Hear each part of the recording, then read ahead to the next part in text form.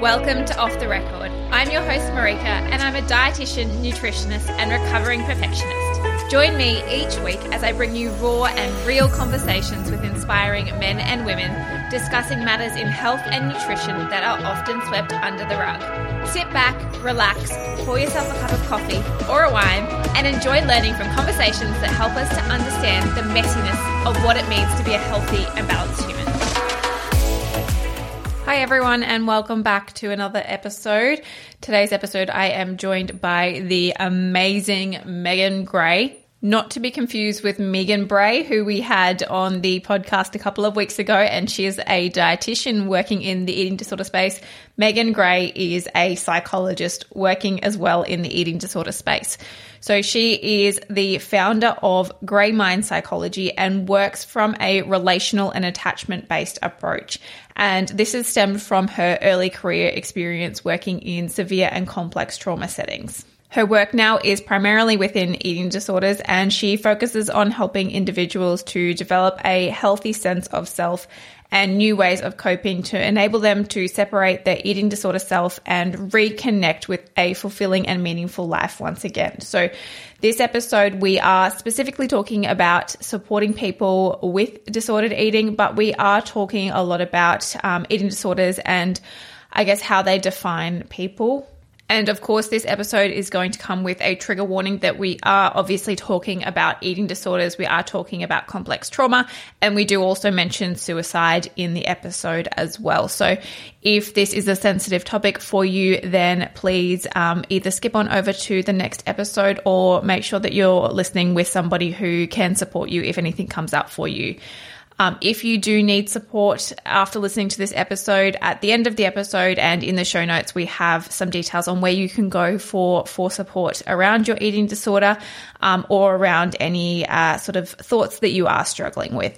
So I hope you enjoy the episode. It is a cracking episode, and Megan is an absolutely amazing psychologist and is so aligned with my approach when it comes to health. So let's dive in.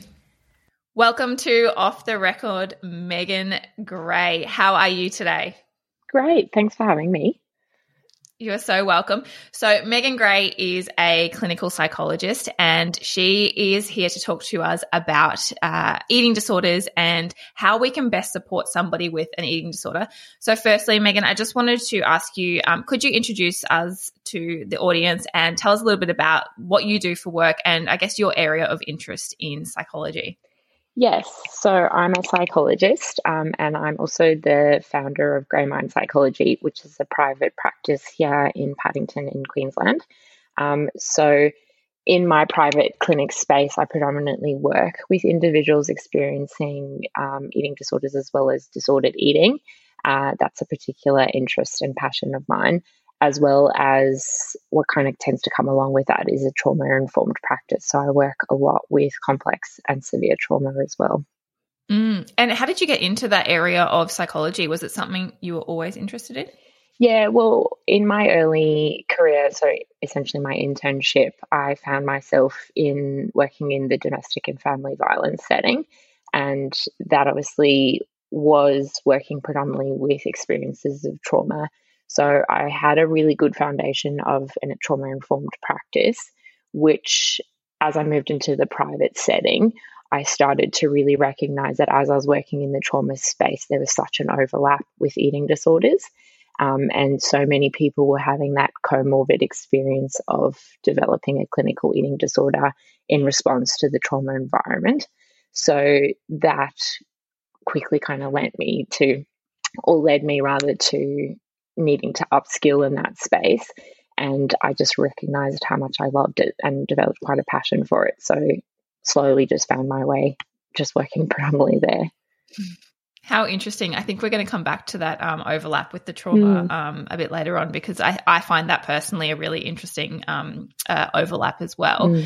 But before we get into the sort of complexities of it, let's talk a little bit about eating disorders versus disordered eating. Is there, I guess, a clear definition between the two, and where does that line lie?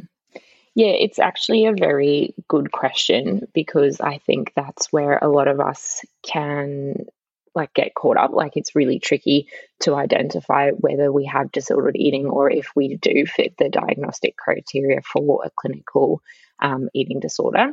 So I think it's important to think about it like a spectrum. So what we would, and we call that the eating behavior spectrum, is that there's obviously normal eating on one side and eating disorders on the other. And you can think about disordered eating kind of being somewhere between the two.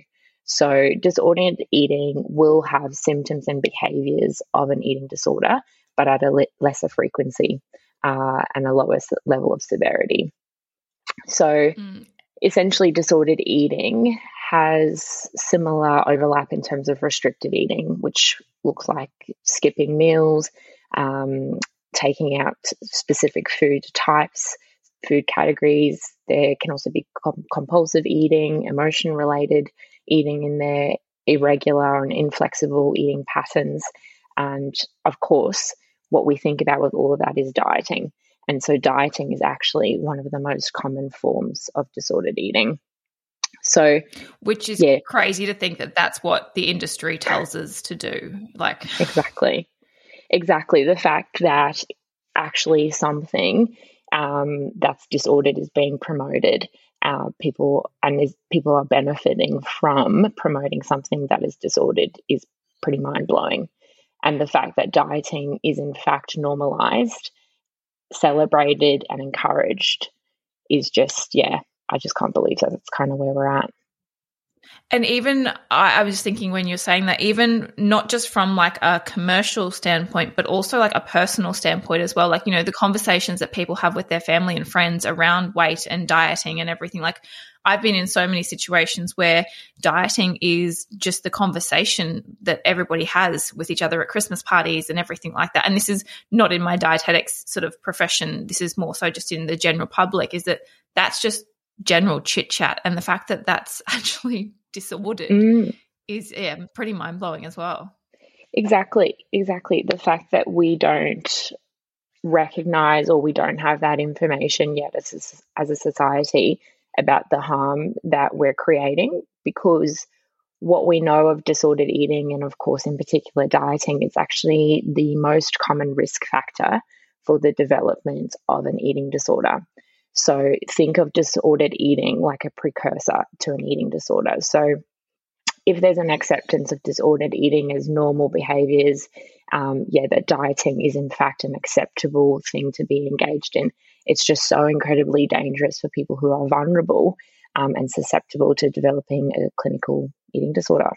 It's like dieting is like the gateway drug to eating disorders. Exactly. And it's as if we were normalizing just, talking about drugs in the same sense that we talk about dieting. We would never. Wow, that's a really interesting way to put it. So if we think about it on the spectrum then, is there sort of something that will tip somebody over the edge into the development of an eating disorder? Like is there a trigger, or is there sort of, and I guess maybe this is where the trauma might fall into as well, is there things that, you know, have to happen or a set of circumstances that lead to that development of an eating disorder? Yes, so it is definitely a complex kind of set of circumstances. And I think one of the main messages that I send to everyone I work with, and especially family members or loved ones, is that it's not a choice. So what we've come to really recognize in the recent research is that eating disorders are actually 50 to 80% genetically based. So development will occur through a bit of a combination of what we will see genetics, temperament, and then this environmental component, the factors, influences, or events that might happen for someone. So if I kind of break each of those down, the genetic component is essentially that environmental, let me try that again. The genetic component is that environmental factors will influence the eating disorder development by acting on like an environmentally malleable, heritable biology. So what that means, that's a mouthful. I know it was hard to even get out myself. Essentially what it means is that environmental factors or stresses will activate a genetic predisposition that occurs for somebody. So what I've actually seen for a lot of people I work with is that the minute they start engaging in dieting behaviors, their eating disorder gene will get activated. So they already had that vulnerability before they started entering into the disordered patterns. Yeah. Wow. And so my brain's just ticking here because I'm hearing like so many people online having conversations that are in that weight and diet camp, having conversations about saying, well, if you're triggered by my diet approach, then that's your problem. And that's, you shouldn't be triggered by the fact that I'm promoting weight loss, or you shouldn't be triggered by the fact that I'm dieting. And what you're saying is that it's actually like a genetics, it's switching. Yes. It's the environmental factor, that's switching that genetic switch. And it's not that person is per se like having a choice in going, oh, I'm triggered by that, and that's, set me off on an eating disorder. It's that this is a predisposition and that information then can actually change the way that happens. Exactly. And I'll talk about those other components. But yes, there's essentially this vulnerability that exists for a large proportion of people, genetically predetermined. And that's why we see such an overlap within families in terms of the development of course, many mental illnesses, but particularly eating disorders.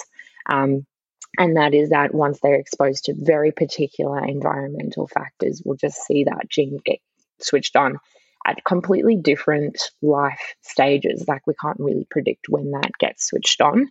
But it is exactly this awareness that we're exposing people, very vulnerable people, to things that could activate a mental illness.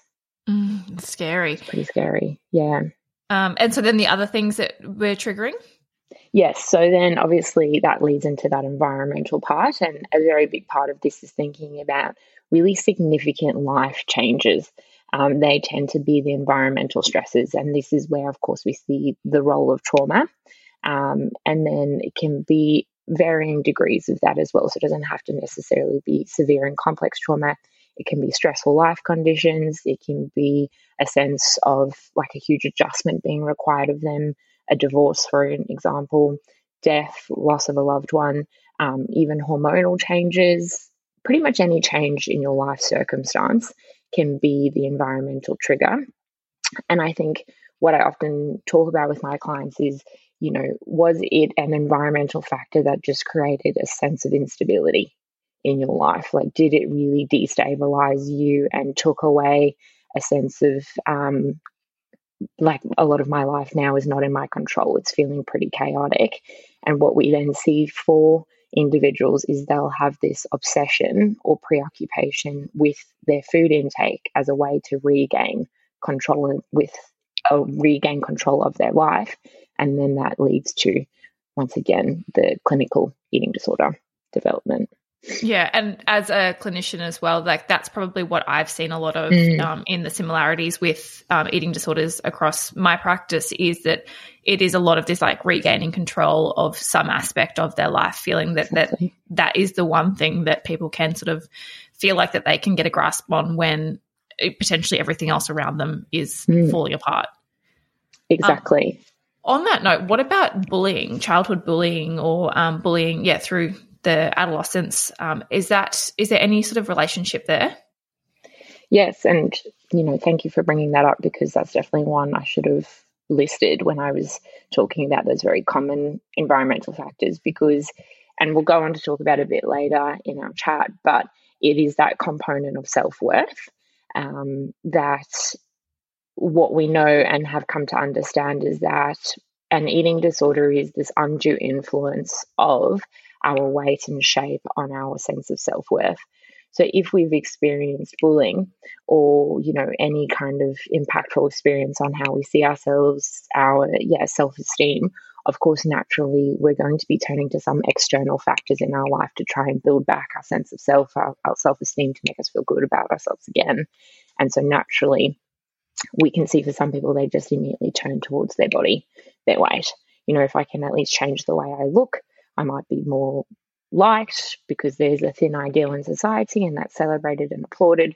So naturally they kind of grab onto that as like, if people don't like me for these reasons, well, maybe they'll like me for this. Which is obviously such a damaging way to sort of put your self-worth in other people's hands. Exactly. And it's futile because Yes, it's a very temporary sense of self-worth. absolutely. So one further one I wanted to ask is, what about personality traits? Is there an association between personality traits and development of an eating disorder? Yes, absolutely. So that's why it's this like combination of all three, that genetic, environmental, and then of course our temperament. So it is also that genetically programmed component of us. There are innate features, and what we know is the environment then continues on to shape those traits that we have. And then you can think of symptoms like an outward expression, behavioral expression of those traits. But a lot of the research, particularly the more contemporary treatments of eating disorders, have spoken about treating to the trait, because we've come to essentially see that there's a personality profile for particular eating disorders. So, for example, someone who has been diagnosed with anorexia nervosa, there tends to be an overlap in them reporting really high in traits of perfectionism, being inhibited, persistent, high achieving, anxious, low levels of novelty seeking, agreeableness, conscientiousness, which is not surprising, right? Yeah. And so we obviously see that other relationship as well. The research has shown us that those experiencing binge eating disorder, they tend to score very high in impulsivity, being disinhibited, and of course the opposite, high levels of novelty seeking. So that only makes sense that it's also another part of the vulnerability, that if they already function in this way, that's already their temperament. This eating disorder is essentially like an expression of all of that, and it kind of really feeds into that natural way of coping already. So it really does sound like it's like the perfect storm of all of these factors coming together. And I guess that leads into my next question, which is around, sometimes when we're working with somebody with an eating disorder, or we're living with somebody with an eating disorder, we sort of get frustrated and might be like, why can't they just, particularly if they're like your own child and you're trying to take care of them and help them, you might be quite frustrated and be like, well, why can't they just stop? And why can't they just eat? Or why can't they just do that? And I guess, like I said, that perfect storm really does play into it. But in terms of what's going on in that individual's mind, are you able to give us any insight of what that process is for the individual? Yes. And that's exactly it, that there is often frustration for those supporting for loved ones supporting someone with an eating disorder. But we have to destigmatize it or break down this myth that it's like a lifestyle choice, that person is just choosing to diet in a really rigid way, because it's not that. Like we've been saying, it's a mental illness with this biological factor. So when we then want to understand, well, what is happening for this person, there's a few key features, and I won't be able to cover all of them, of course, and it's a bit easier for me to explain it when I maybe narrow it down to just more the restrictive eating disorders. So like bulimia nervosa or anorexia nervosa, just because obviously what's happening inside the mind of each person experiencing the different types of the disorders can vary quite a lot. So I just want to acknowledge that. But if we do have the lens of a restrictive eating disorder, one very specific component is is the role of starvation.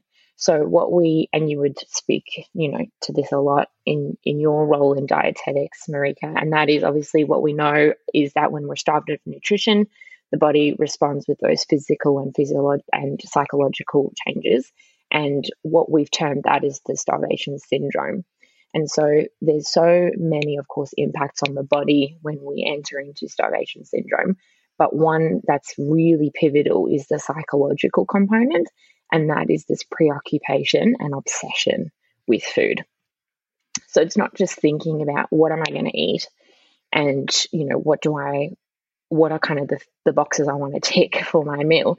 It's an obsession, and it dominates, and it completely takes over.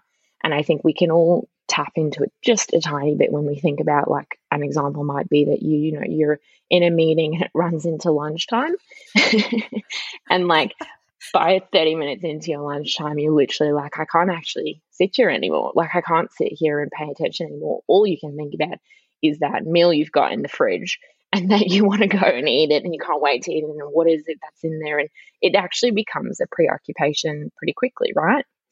Mm. And you want to think about then of that, of course, amplified to a disordered level where that's the predominant focus of everything you do. I was going to say, I use an analogy with that with my clients when I was working with eating disorder clients. I used to say, well, not even with eating disorders, even with just from restriction in general, is that if we think about like the things that keep us alive being food, water, sleep, and air, they're sort of like our really core things that keep us functioning. And if you restrict, for example, sleep, the thing that would naturally happen is that you become obsessed with sleep. Like you can't function. You can't think about anything other than when you're going to get to sleep. Like if you had 2 hours sleep a night for 2 weeks straight, all you would be thinking about is sleep. And as soon as you were given the opportunity to sleep again, there's no way that you'd just go back to sleeping for, 7 hours a night. You'd sleep for 12 hours a night for at least a couple of weeks. There's that sort of like rebound effect of the consequences of restricting for such a long period of time. And again, I would say the same for thirst. If you are dehydrated, all you can think about is, oh my God, my mouth is parched. I'm so thirsty. I need to get water. So it's not even, I would say it's not even limited to just food in itself. And I think that we almost normalize it when it comes to food. But if you thought about the same thing when it came to water, sleep, or air, like if I starved somebody of air, of course they're going to become obsessed with thinking about getting more oxygen because it is a survival mechanism. Whereas we think that food is this thing that we can just play with in that sense that it's just like, oh, well, it doesn't matter if we don't have it for a couple of days.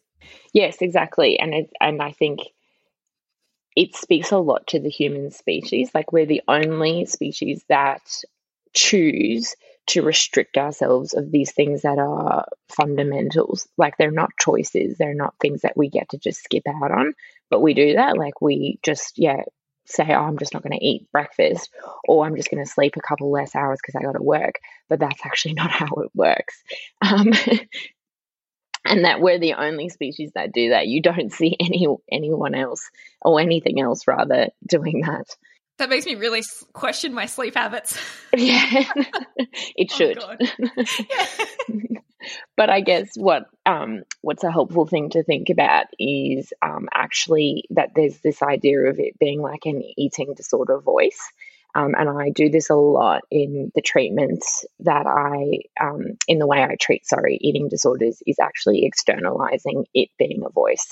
And what I think is important for people to imagine or connect with is that it's like having an eating disorder voice that is super critical, relentless, and intrusive. And it's with you no matter what you do. It's not just when you're eating. And it's a voice that makes you feel like nothing you do is good enough. And it's always there pushing you to just to take it a bit further. That if you skip your meal, then they might say, well, skip the next one. Same as, if it says that, oh, you're not feeling great today, maybe eat something. And then that's maybe where that binging starts and they say eat more. And it might be that eat excessively part. It's the same as with the eating disorders voices to purge, to get rid of the food that you've just eaten. So you want to think or connect with rather that the voices of an eating disorder are never ending dialogue. And it plays inside the mind of that person who's suffering constantly. So it's exhausting. Exhausting, exactly. And you have to think that person is still trying to maintain every other part of their life while they still have somebody in their head essentially telling them that every single thing they're doing is wrong and that they can't please that voice no matter what they do. And imagine the toll of that. And I'm going to stereotype here, but it also, I guess, fits into the personality traits that you were saying before. So many people, particularly with that restrictive eating disorder type, are like high achievers and continue to be high achievers amidst all of this that's going on for them. So it's actually a phenomenal exhaustion, like a phenomenal toll on the individual that, that they're potentially achieving incredibly high grades whilst this is all going on as well. Exactly. And that's why we see it obviously being such a huge toll on someone's mental well-being. Like, that's why we see people become so incredibly unwell, is because this is just not a sustainable way of coping. And of course, it's not a sustainable thing physiologically. There's in huge medical risks. But yes, I think we can just see that these people who are having to carry this eating disorder voice, they're suffering. And we have to think about that. That's why it's not a choice. They're actually really suffering. Yeah, I think that's a really great way to frame it, is that if you're going into the conversation every time, you know, whether it's a conversation that you've had 100 times over or 1,000,000 times over, it's the individual is suffering and they're not intending this harm on themselves or on others as well.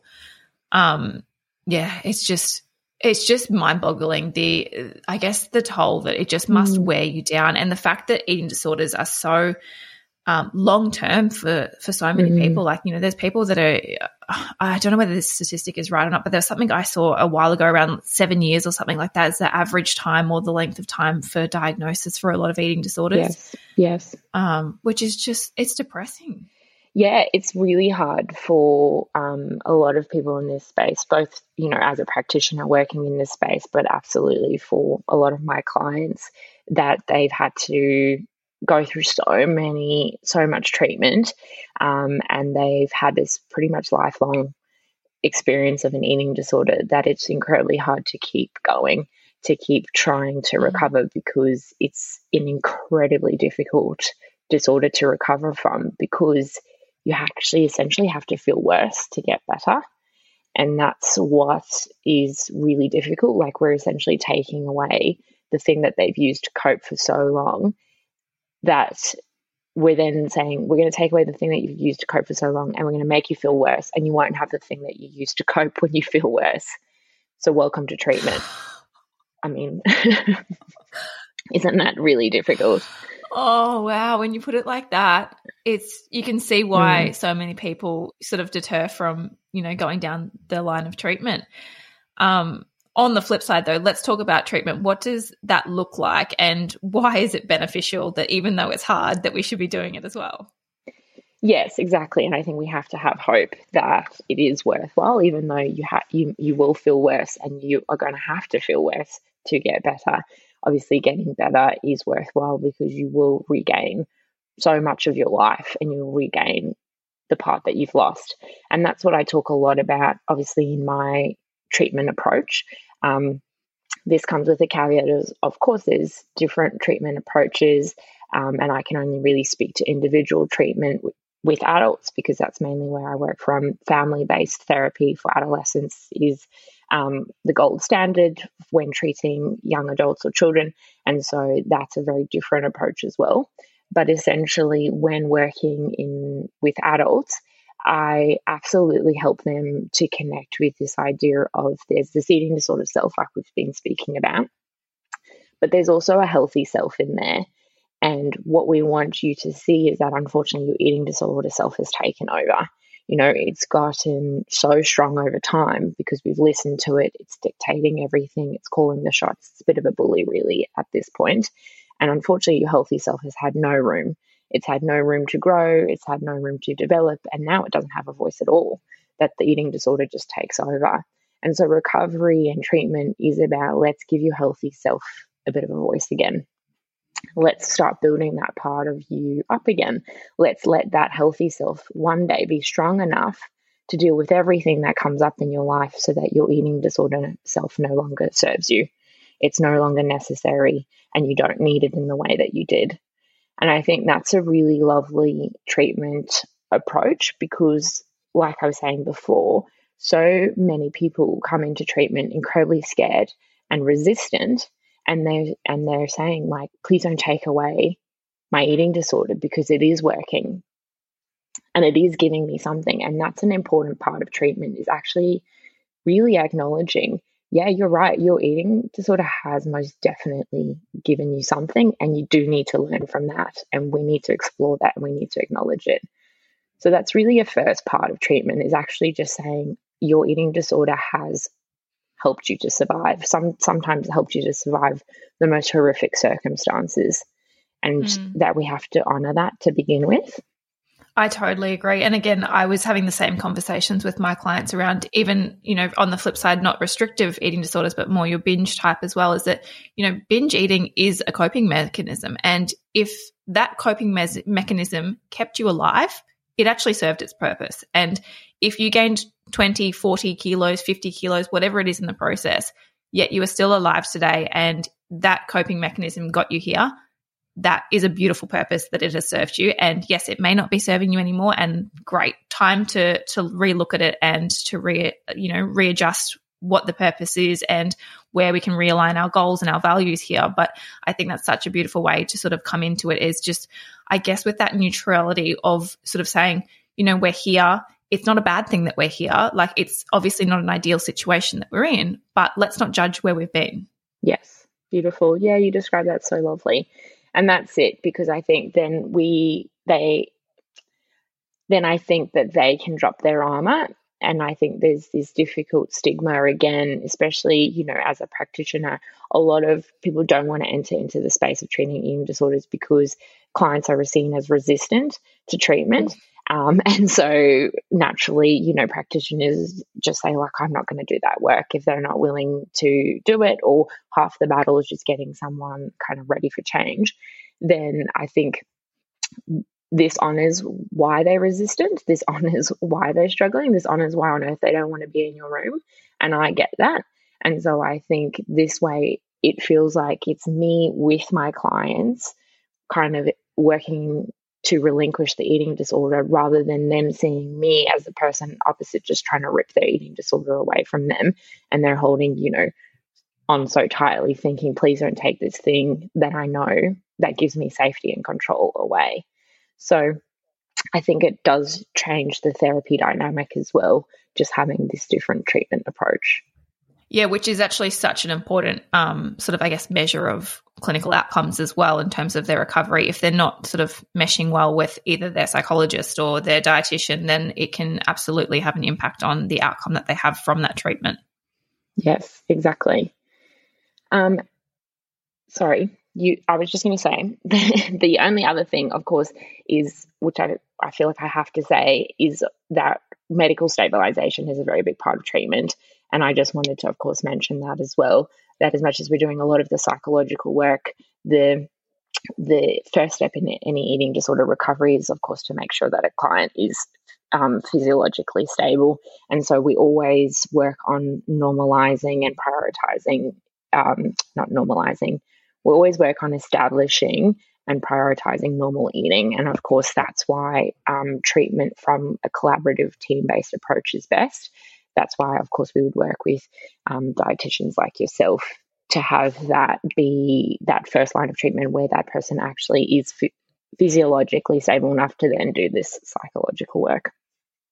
Yeah. And I guess as a dietitian, I see that happening sort of all together, because sometimes you can't do – I found it really challenging to sometimes do that sort of medical stabilization from a nutrition standpoint when the psychology is just putting up such a barrier that, that I'm not, able to do a lot of the trauma work or those sorts of things that can help them to, I guess, soften those barriers. And I guess I don't have the skills that it comes to in order to, what's the right word I'm trying to use here?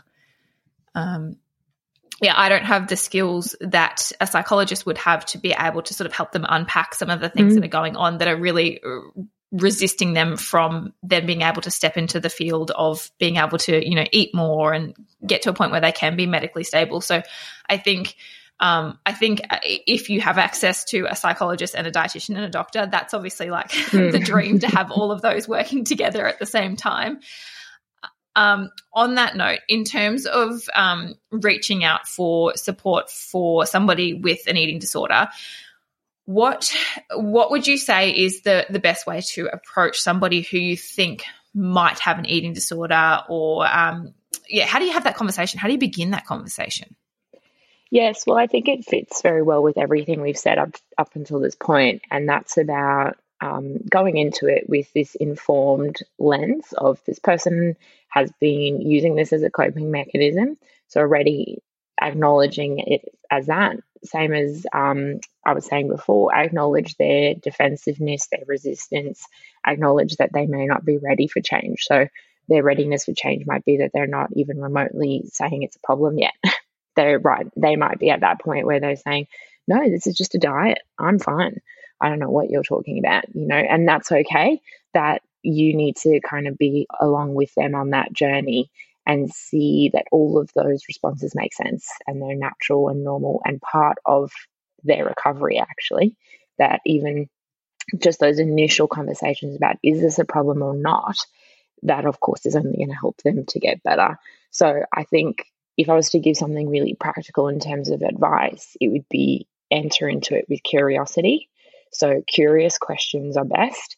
Don't enter into it with assumptions or accusations. I think you've got an eating disorder. How particularly unhelpful is that? So instead, God, I can't imagine that going down well. Exactly. And unfortunately, that's exactly what a lot of people do, especially if it is from their own fear. Like you were saying at one point, if it's a parent and it's your child and you immediately like, you've got an eating disorder, we're going to get this sorted. I'm taking you immediately to the doctor because this is just not okay. Obviously, that's not going to be helpful. You're just going to be kicking in their armor as well. So, yeah, what I was saying is that it's those curious questions and they can be just speaking from what you've noticed. So something like, I notice you have been struggling a lot with meal times. Like often when we sit down as a family, it looks like you're really struggling to finish your meal. Or maybe it looks like you're even resistant to come and join us at the table altogether. Like, do you want to tell me a bit of what's happening for you? Or even when you think about eating, can you tell me what that's like for you? Can you explain it to me? So you just want to first get a sense of where they're at and actually what is happening for them. And then that will naturally lead to where you can talk about problem solving or solutions or plans and action plans, but don't just go into it with that as the agenda. Yeah, and I think that's probably somewhere where you could also use the whole using more I statements than you statements as well. And sort of going, I'm feeling that, this is what's happening, or I'm noticing this, and this, rather than going in and going, well, you don't, like you said, you don't eat dinner at dinner time. Why is this happening? Or do you have this? Or really making it more about you and your concern for the individual, as opposed to going, you must be this, or you. Yes, exactly. Is there anything else that I guess we should avoid when having those initial conversations, be it with a daughter, a son, a family member, a friend? Is there anything else that we should avoid talking about? I think our natural inclination is to go towards weight, isn't it? Because that is often a signal of an eating disorder. But of course, there doesn't have to be any changes in weight for someone to be experiencing eating disorder. However, that does tend to be an outward expression or signal, especially if it's a loved one. So I think that's a dangerous space, because what we know and understand is that when someone has the eating disorder voice rampant, that eating disorder voice knows how to twist it to fit the narrative, right? So if you're going in saying, you look really skinny, you've lost so much weight, that can actually be reinforcing to the eating disorder. The eating disorder voice might say, that's a bloody good win. Awesome. That's exactly what we're looking for. And obviously you, as that other person who doesn't have that eating disorder voice, is rather saying, hey, that's actually a problem. I'm worried about that. So that's where we just steer clear of weight-related conversations or shape-related comments, because they unknowingly reinforce the eating disorder. And it's actually the same, or rather it's the opposite when someone we love is in recovery. Often they'll say, like, you look really healthy. I'm so glad to see you're healthy now and you look so much better. And I'm so glad to see you've put on all this weight.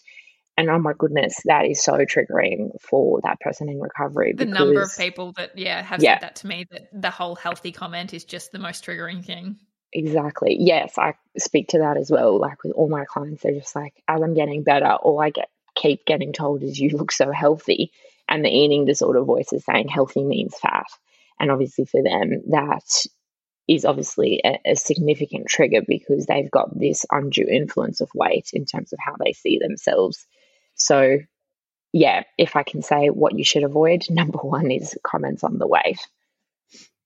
And I guess that becomes a challenge then when medical stabilization is also an important factor that we just mentioned before, because if we think that weight is, I guess, a really crucial element in medical stabilization, that conversation probably does need to be had at some point, and potentially some point quite soon if, hospitalization or something, like if we're talking about quite serious medically unstable eating disorders like anorexia nervosa, where there is a significant, component of underweight. I guess that conversation would have to be brought up on an individual basis in that context. Yes, and I think you can talk about like medical risk. You can talk about that person's life being in danger, because that is true. Eating disorders are life-threatening, and we don't want to minimize that. We actually need to say that, and we need to have those conversations. So you're so right. We want to still be very direct in saying this is jeopardizing your, health. This is putting you at risk. This could actually end your life. But that's a bit of a different conversation than, I just noticed you kind of on this outwardly looking like this based on your weight. That's just somewhat different, isn't it?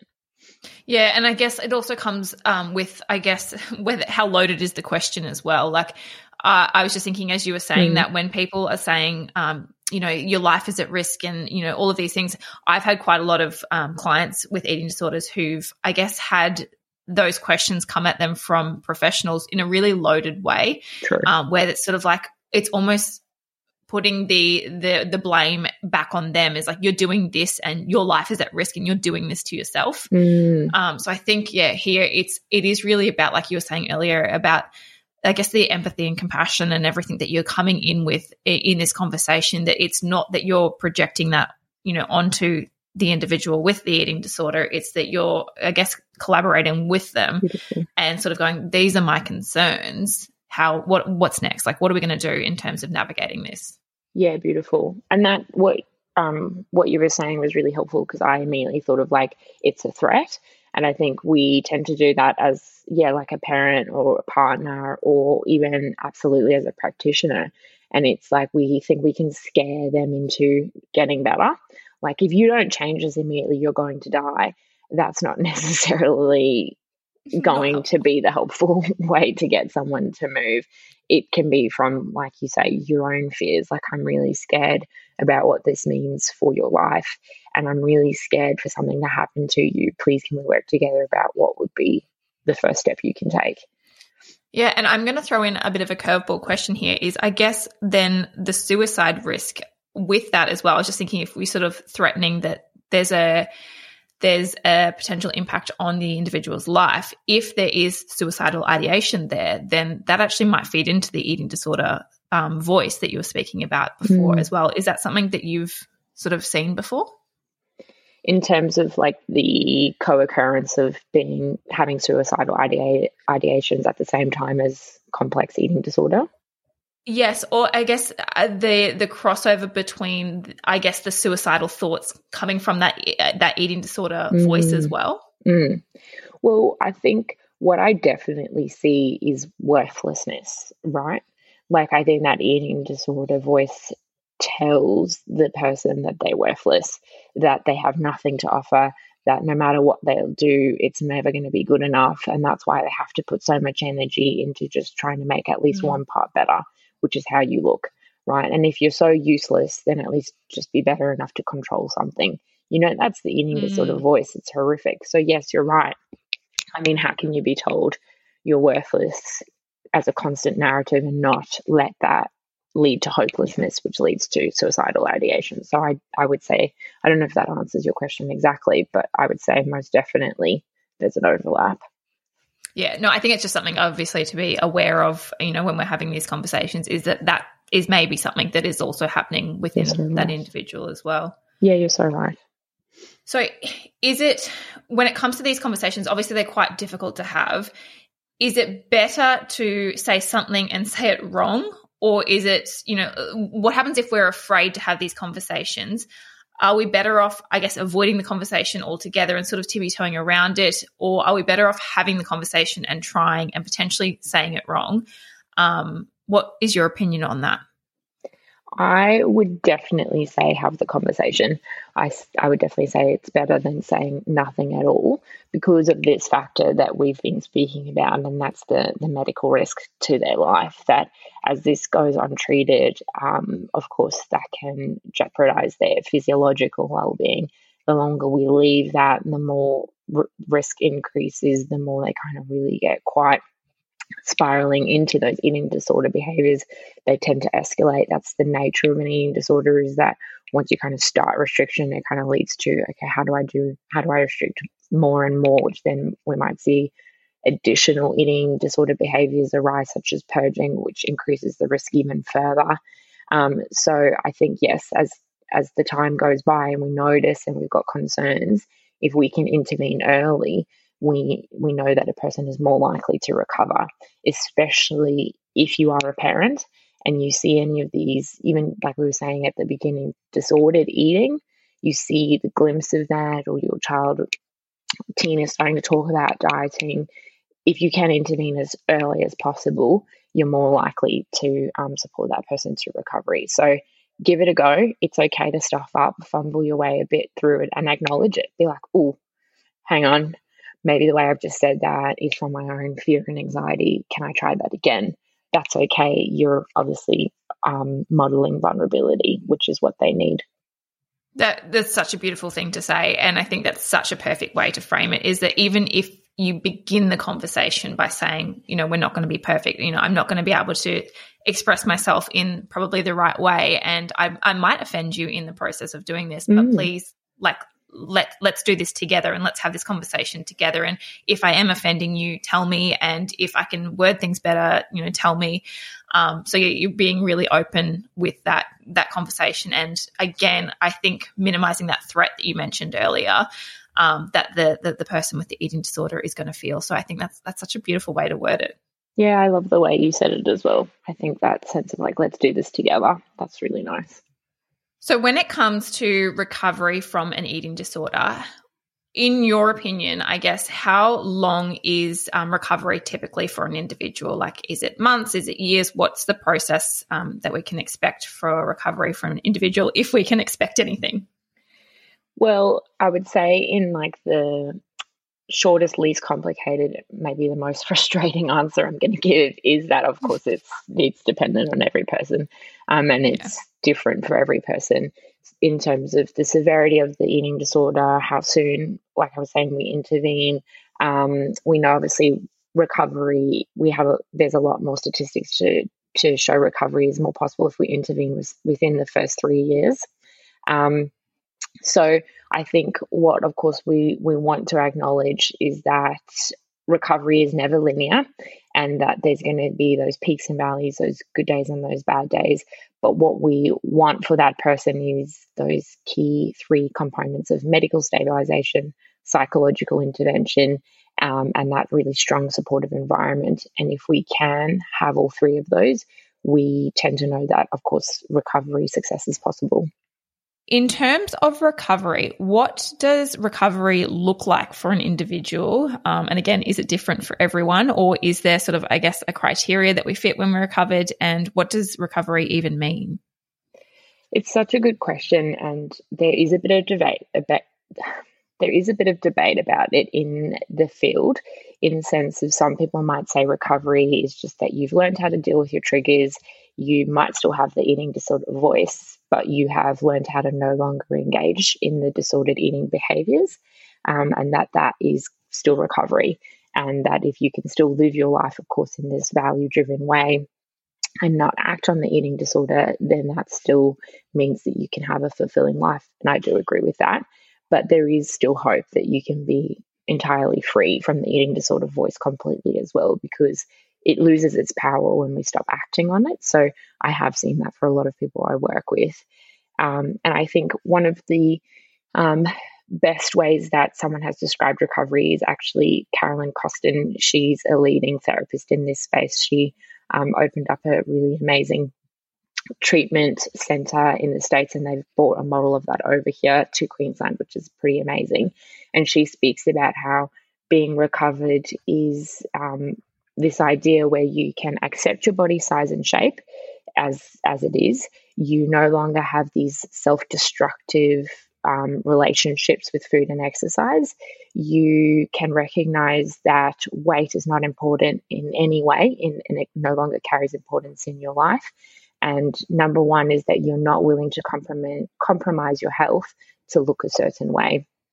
And I think that does speak to a lot of, obviously, the eating disorder behaviors, and be able to think what a more flexible, free life. And that's what I want for every person I work with. That's such a beautiful way to end the podcast as well. So if somebody does want to work with you in particular or with your team, what is the best way for them to find you? Is it online? Is it, what's the best way? Yeah, so we're a private practice. We have quite a few psychologists working in the space of eating disorders. And so Grey Mind Psychology, just our website, as well as our social media, our Instagram, does direct you to booking links and all of that. We absolutely, a lot of us work from this approach if it did resonate with you. Amazing. And for those that I guess are sitting here going, oh my God, I wish somebody would reach out to me like we've just described, what is the way, aside from just, directly going to, say, your website, where are places where they can go to get access to information, to learn more, and to, I guess, see their options in terms of where to go next? Yes. So if you are more from a loved one perspective, there's, of course, the National Eating Disorders Collaboration website. They have plethora of resources and information, and you can really educate yourself if you want to feel quite equipped before you enter that conversation, as well as the Butterfly Foundation. They've also got some fabulous resources. If you yourself are experiencing any of these difficulties, I mentioned her before, Carolyn Custon. She has a book called 8 Keys to Recovery, and it's just the best book. I love it. So it really talks a lot about this eating disorder self versus healthy self. So it can be a bit of a self-help resource if you're looking for that. That's a great idea, particularly for people who, might not have the financial resources or anything at this point in time to book in. The other thing I was going to say is that the Butterfly Foundation do have their hotline as well, which I'll add their phone number to at the end of this episode, and also in the show notes as well. Yeah, amazing. Thank you so much, Megan, for joining us for this conversation. I have certainly learned a lot, and I hope that everybody else has.